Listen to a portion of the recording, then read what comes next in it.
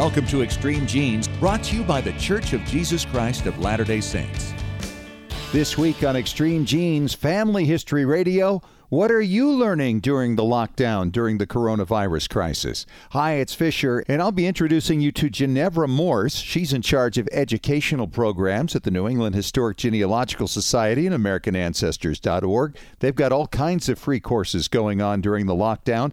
Plus, Dr. Henry Louis Gates joins us again from the PBS series Finding Your Roots. He's been creating some programming for middle school and high school teachers you'll want to hear about. Plus, it's another round of Ask Us Anything with David Allen Lambert. That's all this week on Extreme Genes Family History Radio, brought to you by FamilySearch.org. Discover, gather, connect. A presentation of the Church of Jesus Christ of Latter-day Saints. And welcome to another edition of Extreme Genes, America's Family History Show, and ExtremeGenes.com. Fisher here, your radio root sleuth in social isolation, direct from Fisher Castle. How you doing, Genies? It is great to have you aboard. And, this is a great thing to be doing at this time when we have so much time on our hands, because everything we find we get to keep for the rest of our lives. So it's great stuff. Speaking of which, we have two incredible guests today. Ginevra Morse, she is the Director of Education and Online Programs for the New England Historic Genealogical Society and AmericanAncestors.org. And in the weeks ahead, we're going to talk about many organizations that are giving you a great opportunity for some education in family history.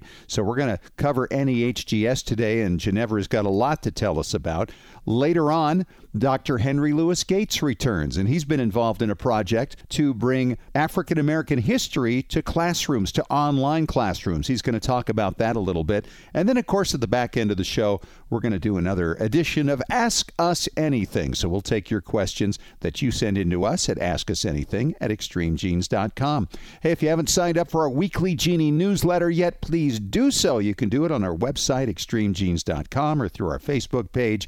And you can get my weekly blog and links to current and past programs and links to stories you'll be interested in as a genealogist. Right now, it's time to head out to Boston or somewhere in that neighborhood to David Allen Lambert, the Chief Genealogist of the New England Historic Genealogical Society and AmericanAncestors.org. How you doing in social isolation, David? Well, I'm doing fine, discovering all sorts of things that I've squirreled away over the years and brought them to life. Like I found a photograph of my great-grandfather's second wife, who was the only living great-grandmother I had when I was 3 years old. So wow, that was kind of fun. Yeah, it's always good to find something new. And I likewise, I had a second cousin send me a picture of my great-aunt in a play in 1908, and it was quite a mess, so I had the time, and I went and cleaned it up using Adobe Elements, and then colorizing it through our friends at MyHeritage, and it looks amazing. And then I actually went online and found the script for the play that she was in back then, and now we were able to recognize the characters that were in the photograph, so that was a lot of fun. Oh, that's great. Well, I'll tell you, sometimes you do want to throw things away correctly. Well, this is probably the thing regretted by a 57-year-old man in Pensacola, Florida. David Wells is now being connected to a murder from 1985. They matched his DNA at the crime scene with a cigarette that he had recently smoked, and, well, looks like it fits. Yeah, he threw away the butt, and they took the DNA from that and matched it up to the crime scene. And, we're not hearing about as many right now, and I'm sure that has to do with what went on last year with GEDmatch and shutting it down unless people opted in. But it's nice to hear that we're still getting some arrests. It's great to find ancestors, but it's also great to bring closure for families, especially families that have been waiting for closure for almost 40 years. Yep. It's amazing. Well, sometimes you run into a great bargain on eBay. Well, long before eBay, people would take a chance and buy something at an auction or an old antique store. This story goes back almost 90 years ago, when a gentleman was approached by a veteran who found in an old Bible a folded document. Well, this document was supposedly a arrest warrant for Elizabeth Lowe, who was executed at Salem in 1692.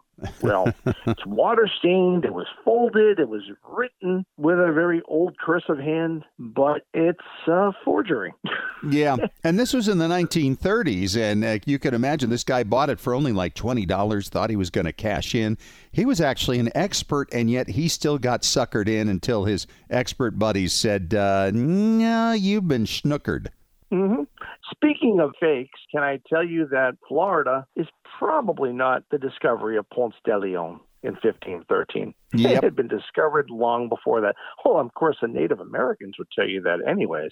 But it looks like it is John Cabot who has that honor, the Italian explorer who sailed on the coast of North America in 1497 and claimed it for King Henry VII of England. And there were maps out there that showed Florida there before Ponce de Leon got there looking for that fountain of youth. Exactly.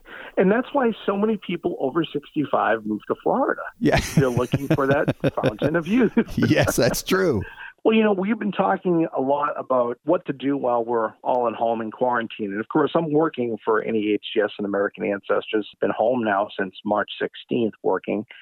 And I decided that in the time when I'm not answering questions or doing Extreme Genes or working on lectures, I was going to transcribe a census that's not online from Family Search or from Ancestry or Fold3. It's a Native American census fish. Have you ever heard of the Earl Report of 1861? No. Where was this? Well, in Massachusetts, we had a Commissioner of Indian Affairs who in 1859 by the Senate was instructed to report to the governor a list of all Native American inhabitants with their name, their age, their sex or marital condition, their tribe, or if they were white or African American, their occupation, where they lived, even if it was in California working the gold rush, and what they owned for animals and how much land they owned. The idea behind it was they wanted to give Native Americans, which were charges on the state in some cases, some of them were considered paupers, some of them the state was giving money to a guardian to help out. They wanted to give them citizenship. And that is something that a lot of people don't realize, that Native Americans did not have the right to vote. So what I did is I sat and I transcribed out the nearly 1,700 names. In fact, 1,692. Wow. And it's now searchable on American Ancestors. If you search our databases, again, it's free for our guest members as well. 1861 Massachusetts Earl Report of Native Americans from the Commonwealth of Massachusetts. So that's what I've been doing to keep busy. Now I got to find another project. You have to get back to work soon. I'm sure you will. Well, Fish, that's all I have from 17 miles from Beantown today. All right, David. Excellent work. Please welcome my guest, Ginevra Morse. She is the Director of Education and Online Programs for the New England Historic Genealogical Society and AmericanAncestors.org. And these are people who are going to help us get through all this social distancing, all this lockdown stuff, all this working from home thing, so we can learn a little bit more about family history. Ginevra, welcome to the show. It's great to have you. Thank you, Scott. It's great to be here. So you've been doing this now since 2013, so it's not like you've put up all this online stuff just because of coronavirus. Tell us about your background, how you choose your topics, and when people can get on. I mean, we've got a lot of ground to cover here. Sure. So, yeah, as you noted, we started doing online programs, actually with an online learning center and webinars, free and open to the public webinars, starting in 2013. So I actually come from academic publishing, where I had started that company's online education program. Oh, wow. So when I transitioned to American Ancestors and New England Historic Genealogical Society, I actually started in the publications department. And then a few years into it, the organization was really thinking about different ways that we could engage and interact with our members who are really not only in New England, but across the country, really around the world. And online education is just a fantastic way to do that. And you were kind of early, really, with it. There wasn't a lot of that going on in 2013.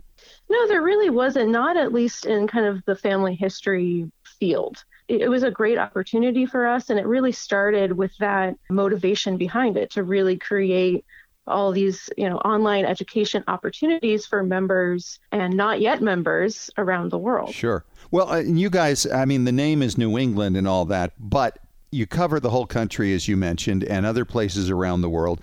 And because it's the oldest society, I'm sure people have a certain impression of it as far as that goes. But AmericanAncestors.org is your online branch of NEHGS. This is really kind of part of the whole rebranding, wasn't it? Yes, that was a big part of it, too, that our experts have expertise, not just in New England, but really in areas that span the globe. Sure. And also our resources. We have some amazing databases and collections that speak to different regions, different time periods, different backgrounds. So we wanted to use online education as a way to highlight some of the expertise and again, kind of engage people and reach new audiences too. And I think online education is a great way to do that. You know, you think about all the kids right now who are getting their education at home, right? Zoom meetings from the teachers. Yes. And getting them. Yes, my husband's upstairs doing that right now. Is that right? Is that Yeah. right? No kidding. So, you know, you think about that. So, you know, many people might be uncomfortable with the idea that they're going to do something electronically. But look how kids are doing it right now. So there's a great opportunity here for so many people to maybe step out of their comfort zone a little bit because you've got the time. And we all have areas we need to strengthen in, right? I mean, nobody Absolutely. is an expert in any one part of genealogy. I always get a kick out of that. You know everything. No, I don't. Far from it. So, you know, if you want Southern information, right, researching the South, NEHGS has that. If you need information on researching Ireland, because a lot of Irish ancestors, you've got that as well. So talk about how do you pick your subjects and how often you do this? So I think what's so great about working at American Ancestors and New England Historic Genealogical Society is that it's just such a hub of activity in kind of the family history world, that there are always new publications coming out, new databases being released, new study projects kind of kicking off, new research cases. So just hearing about all of this activity immediately sparks new ideas and inspires new concepts and subjects that we really want to engage the public through. So just kind of hearing what all my colleagues are working on, there's just an endless stream of possibilities as far as subject matter goes. And that's just internally, but we also think about what's going on externally. So is there maybe new technology out there or new databases or all the finds going on with DNA? Even though we don't do DNA testing, we have a lot of experts who can assist with interpreting DNA results. So I think our ideas come from a lot of different places, but just being in that environment where there's so much going on and I'm just surrounded by some amazing experts in the field, I'm always inspired to kind of bring that to the next level and bring their expertise to audiences across the world. And just to be clear, you're not physically surrounded by them right now, right? Not currently, okay. No. Good. No, currently I'm not. I'm definitely social distancing. Yeah, well, I'm doing this show from my home right now. Absolutely. That's right. You told me a story, by the way, off air about one of these DNA sessions you did. Share that with us, will you? Oh, sure. So in a recent online course that we did in interpreting your DNA results, one of the participants had written to me kind of separately and said, oh, well, thanks for the great course. And as I was reviewing my own matches, I saw that there was a match to someone and it was administered by a Ginevra.Morse. Is that you? And I said, yes, that's me. That's not those aren't my results. Those are actually my husband's results. I was helping him through that process. And it was actually a match to a side of her family that she knew very little about. And through that, it was just a really kind of personal connection and a great way to move forward with both her research as well as my husband's research. Isn't that fun? That's the thing, when you do these classes, I mean, you must find, and I see this happen all the time. You use an example of some early ancestor, somebody, and then people are popping in and go, oh, I descend from that person. We've talked about specific folks on Extreme Genes over the years, and people have reached out and said, oh, I'm related to you, or I'm related to David, or I'm related to somebody else because I also descend from that same person. And that's really what's so fun about this is you would think with the huge masses of people who are engaged that it would all be this distant thing, but we find we're really all pretty closely related one way or another, aren't we? Yeah. And I think it's also special too, because you might think that, well, if I do an online class or an online program, I'm missing being surrounded by my colleagues or fellow family historians. But there's still that personal connection that you can access just from your home. And I think making that connection from home is really important, especially now when people are maybe isolated or distracted by other things or worried about other things. The online education and being able to connect with individuals and hear from some of your favorite genealogists or family historians, it's really special. So we're coming to you in your home. Well, that's true. And I just think it's great for mental health, right? To stay engaged through all this, because we just don't know how long this is going to go on. So tell us, how do people find these particular courses and how can they sign up? And what's your schedule? Sure. So on AmericanAncestors.org/education/online-classes, that's where we post all of our upcoming programs. So we offer webinars, which are an hour long. Typically, we usually do at least one per month. Starting this month and probably for the next couple of months, we're going to be doing more than that. So in April, we're doing 3. In May, we're doing at least 2, but we're always adding. So that's a great place to just kind of go see what's coming up. And you can easily sign up for those. The webinars are free, open to the public. The other thing is that all of our live broadcasts are also recorded. So if maybe you can't make it, if something comes up, if you experience any technical issues, you can always go back and watch a recording later according to your own schedule. And also, we have all of the recordings starting in 2013. It's kind of a great library of archived material or archived webinars for you to go back and kind of look through, binge. You can binge watch all of our archived webinars and really get something valuable from that content. Sure. And we also do online conferences. They are paid programs, still open to the public. You don't have to be a member of American Ancestors. And those are an opportunity to really delve into a topic with several hours of material and handouts and access to the slides and templates and the ability to have some extended time asking questions of the instructors. More recently, we've had those on kind of Irish origins or interpreting DNA results. Coming up in the coming months, we have one on Eastern Canadian research. We have later in the summer one on New England research, of course. That will be 6 sessions. So we cover a wide variety of topics, and it's just a great opportunity to really take your research to the next level. How many courses do you have in your library now? Probably over 100. I mean, so webinars, online conferences, online courses. Just this month alone, we're doing, like I said, 3 webinars, 2 online conferences, and we're starting a 5-week online course. So we have expanded our online programming for the foreseeable future because of what's going on. Sure. But normally we're doing at least 2 to 3 programs. It could be an hour-long webinar, then a 6-hour conference, and then a multi-week online course. Wow. And we could be doing all of that in the same month. Wow. Incredible stuff. Ginevra, thanks so much for sharing all that with us, because I think it's a lot for people to think about.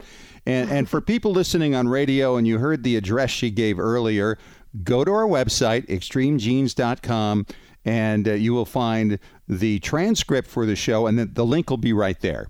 And so you don't have to memorize it. Let's mention it one more time, though, just for old time's sake. Ginevra, where do they go? Sure. So it's AmericanAncestors.org/education/online-classes. And that's a list of all of our upcoming online education programs. Awesome stuff. Thanks so much for coming on, and we look forward to talking to you again down the line. Thank you. And it's great to be back on the phone with my good friend, Dr. Henry Louis Gates. How are you, Dr. Gates?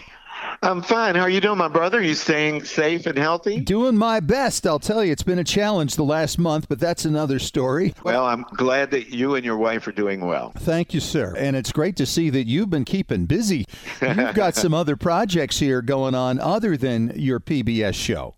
Well, entirely by accident, through serendipity, in March, we released 2 African-American history websites, which can be used by teachers who are now forced, of course, to use distance learning to teach middle school students and high school students. Right. And I want to tell you about them. Yeah. Well, the first one is called Selma Online, and it was released 55 years exactly after Bloody Sunday on March 7th. You remember that was the historic march from Selma to Montgomery, Alabama. And that was the day that Congressman John Lewis, a young John Lewis, was beaten on Pettus Bridge as they tried to protest the absence of voting rights for Black people.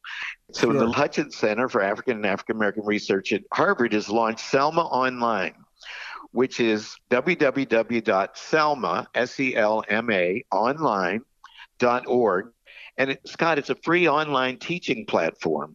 It's brilliant to educate students about the history of the civil rights movement and the importance of the right to vote. Yes. And it's more than a history lesson. It's a call to action to learn about democracy, the history of civil rights, and the need to safeguard the right to vote across generations. And so Bloody Sunday, Skip, this was something that really woke up the entire country. People of all races, because it was televised, it was on the news, and people were seeing the attacks on African Americans who weren't doing anything other than peaceably protesting. Yes, it was the first time that we interrupt this program to bring you a special news bulletin. It was the first time that ever happened. So millions of Americans saw this savage beating of innocent Black people and white people protesting the restrictions on the right to vote for African Americans, which has a long history, as you know, going Sure. back to the collapse of Reconstruction. And I want to tell you how the platform was developed. When this film, Selma, by the great Ava DuVernay, came out in 2014, a group of African American businessmen led by three friends of mine, William Lewis, Ken Chenault, and Charles Phillips, helped to raise $3 million so that 300,000 students in 33 cities were able to see Ava DuVernay's film Selma for free. Then Richard Parsons, who was the CEO of Time Warner, approached me with the brilliant idea that this could be a vehicle for getting the history of civil rights and the importance of the voting rights struggle into schools if we created a website using scenes from Ava DuVernay's film as the storyboard. And he called and said, was I willing to do it? And I said, yes. It took us 5 years, and we timed it to release on the 55th anniversary of Bloody Sunday. The reaction has been amazing. Scott, sadly, insufficient education on the civil rights movement and the right to vote are the norm throughout America. Too many students don't learn about pivotal moments in our history or how the lessons of the civil rights movement help us to understand present-day inequities. And Selma Online is designed to change all of that. And how can schools access it? www.selma, S-E-L-M-A, online.org. It has 12 clips from Ava's film that we use as a storyboard, and it's magnificently done. It's a work of art in and of itself, and it has a teacher's guide. So any teacher can use it to start teaching tomorrow middle school classes or high school classes on the history of the civil rights movement. The most important thing is that it's totally free. Oh, wow. That's great. Now, tell me about Black History in 2 minutes. That's another one. Well, the entrepreneur and philanthropist Robert Smith approached me and my partner Dylan McGee about 2 years ago. And he said, as you know, we've accumulated all this content from our PBS Black History films. And he said that the attention span of so many of our young people is so short. Why didn't we think about creating 60 videos spanning the whole sweep of African American history, from slavery to freedom, from Frederick Douglass to Barack Obama? And why did we make 2-minute self-contained video clips? Yes. And so almost at the same time we launched Selma Online, we launched www.blackhistoryin2minutes.com. And if you click on that right now, you will see me telling 60 different stories about pivotal moments in the history of the African American people. Again, going back to slavery and then the Civil War, Reconstruction, the rollback to Reconstruction, the Tuskegee Airmen, yes, Booker T. Washington, the history of the Civil Rights Movement, Black servicemen in World War II, the Harlem Renaissance, the birth of jazz, wow, all the way up to the 20th century, through the 20th century to the 21st century. Oh, you got to throw Jackie Robinson in there somewhere. We will, I promise. We just worked out an agreement to do 60 more videos. And again, these are free. And we're working on a teacher's guide right now. And their students who are at home can watch them on their cell phones, on their computers, and any of the various devices we use to access social media. And that is the way to combat racism. That is the way to combat ignorance. That is the way to combat prejudice, because so much prejudice about the other comes from ignorance of the other. You know, I don't know where you get all your energy. How you have it's like you're living 3 lifetimes in one. It's just amazing. Well, I feel blessed, and I feel like we're all put on this earth for some reason. And one of the reasons I was put here, I'm sure, is to spread the good news, as the Bible says, about the achievements of Black people and about the struggles that they face. And look, when you look at the tremendous odds that Black people overcame to achieve the Civil Rights Act of 1964 and the Voting Rights Act of 65 in the long war against Jim Crow segregation, yes, we can all take inspiration. If Black people can survive slavery, think about that. You talk about sheltering in place. Yeah, right. They were forced to shelter in cabins and be beaten and raped and tortured, but they believed in the future. They believed that one day freedom would come, and they overcame it. They somehow believed that freedom would come, and the church helped. You know, the fact that they believed in God, they believed that a better world was coming in this world and in the next world. And they built social institution behind the cloistered world of slavery so that people like me would one day be born, go to a university like Yale and then the University of Cambridge and come back and tell their story. So that's my mission, to tell their story on TV and on great programs like Extreme Genes. You are amazing. Dr. Henry Louis Gates, once again on Extreme Genes, thanks so much for coming on, and we'll talk to you again soon. We look forward, hopefully, to a fall season. Well, I have good news about that. We have already finished filming season 6, which will air in the fall on PBS, God willing. We were able to finish that before the crisis. And in fact, we have filmed 13 guests already for season 7. Oh, wow. And a whole new Black History series we finished in December. Scott, the history of the African American church. It's called This Is Our Story, This Is Our Song, The History of the Black Church. 4-hour series that'll air probably in Black History Month next year. And it's done. Always a pleasure to talk to you, Dr. Gates. Thanks for coming on. Thanks for having me on the program, my brother, and you stay safe and keep up your good work. Oh, there's always so much ground to cover. And coming up next, David Allen Lambert returns from the New England Historic Genealogical Society and AmericanAncestors.org. David, we have a question here from Janae in Milwaukee, Wisconsin. And she says, guys, recently we had my husband's DNA tested as well as his mother's and stepfather's. And we had an interesting result. Stepfather and mother both had a similar match, a match to the same person, and fairly closely, and yet we're not seeing that they share any matches in common. How can you explain this? Well, what's your take on it, Fish? Well, my thought is that the stepfather is related from one branch of this match's family, and the mother is related through another branch of this person's family. So they may have the same person as a match and even reasonably close, first cousin once removed, second cousin once removed. They won't share the same matches because they're from different sides of the match's family. Does that make sense? No, it does. It absolutely makes sense. DNA, it's one of those things that maybe people should think about looking at their matches more than they have. I mean, for me alone, in the past month, I've received 6 emails from people I wrote to over 6 months ago. And all of a sudden, wow, they have free time now to reach out. For further analysis of it, what would you think that we should probably tell her? Well, I would just suggest, once again, she goes through the shared matches of the stepfather with this particular match, and then go through the shared matches of the mother with this particular match, and make sure there aren't any matches there. If that's the case, I'm thinking it's got to be separate lines. It has to be. I mean, that is probably the most concise way of doing it, and I think Blaine would probably agree with you as well as CC and others. It's nice to know we could pick up a little DNA knowledge on our own.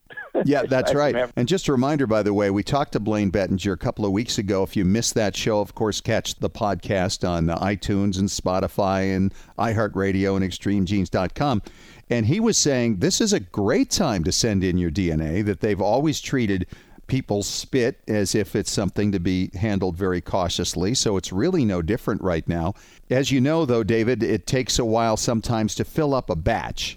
And obviously, the faster the results come in to fill up a batch, the faster somebody gets their results. So while they often promise on Ancestry to get you something within 8 weeks, sometimes in busier times, we've seen it come in 6 weeks. But right now, I think most of us are seeing it is a little bit slow.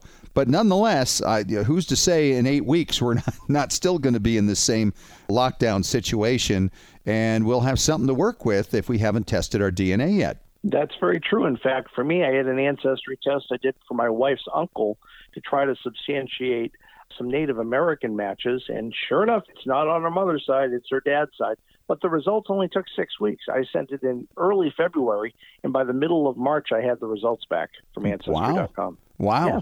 Well, hopefully, hopefully that means that more people are sending stuff in now, and we will get those results a little bit faster when we do it. And it's always important to remember, you want to do just what David did: test the oldest members of your family first. It makes no sense to test your children, for instance, or your grandchildren, because they are steps away from you and those people you're trying to match up to. It's the oldest ones first. In fact, Paul Woodbury's told me from Legacy Tree that he's never even tested himself, David, because his parents and he had grandparents living too. So he tested all of them. And of course, parents have twice the DNA from each of their sides as he would have. And grandparents have 4 times as much DNA. So there really wasn't any point in him testing. And if Paul wasn't testing, why would you want to test or have one of your kids test if you've got those older people to get taken care of, right? Exactly. All right. Great question from you, Janae. Thanks so much. We have a question here, David, from Jack in New Hampshire. And he says, this is a question for David. I guess I'm just left out of the loop, David. Okay. He says he's got an ancestor who was in and out of prisons in Massachusetts in the 19th century and mental health institutions as well. And he says, are there any records out there that can help me find out more about my ancestor? Ooh, that's a good one. Well, here's the thing. Prison records before 1930 are open to the public. The problem is there's no consolidated index of every incarcerated person, may it be in a town jail, a county jail, or a state prison. So the problem is you need to know first, Fish, where they were. So my advice to our friend in New Hampshire is look at the federal censuses. So I would say 1860, 70, 80. Of course, you can't look at the 90 and maybe 1900 and see if he is a guest of the state or the county. Knowing the name of the actual institution will help you. And then you could reach out to me at American Ancestors or ask another question of us here once you have the name of it. And guess what? I can tell you where the records are. Mental health is a little bit of a sticky wicket because of the privacy of the patient, regardless if the person was born 50 years ago or 150 years ago. Mental health records in the Commonwealth of Massachusetts are pretty closed. Now, you can go to the mass.gov/DMH-medical-record-request and make a request for the form that you need to fill out. It's a little bit more complicated than that. Let me explain. So say, for instance, you were looking for your great-grandfather Fisher in Massachusetts in a state institution in, say, 1890. What you would need to do is you first need to go to the court in the county he died in. Okay. And be assigned temporarily the executrix of his estate, even if he died in 1910. Oh, wow. This costs about $100, $200. I forget what it is on the county level. It used to be about $100. It's probably a little bit more. And then you make a request to the Department of Public Health as the executrix of that estate, and don't mention genealogy. Mention health, family health history, and that way you've got an easier access. And for that, they have to legally open the case for you. It's a case-by-case basis. You might get a push and shove on it. Our friend up in New Hampshire, I wish you luck. And again, if you want to reach out to me here or through American Ancestors, I'm more than happy to help you, guide you through this treacherous waters of genealogy. Wow, that is treacherous. And you know, there are occasions where you want to avoid talking about this as just a family history project. I know over at Harvard, for instance, they have certain records there that are closed. and certainly closed to this kind of research. They want it for other things. So you really need to have a different reason to get access to some of those. And it's unfortunate it's that way, but sometimes it is in the world of family history, is it not? It is. In fact, I worked at the State Archives Fish 30 years ago, and my grandfather was in a tuberculosis hospital, not mental institution, but a tuberculosis hospital for a year.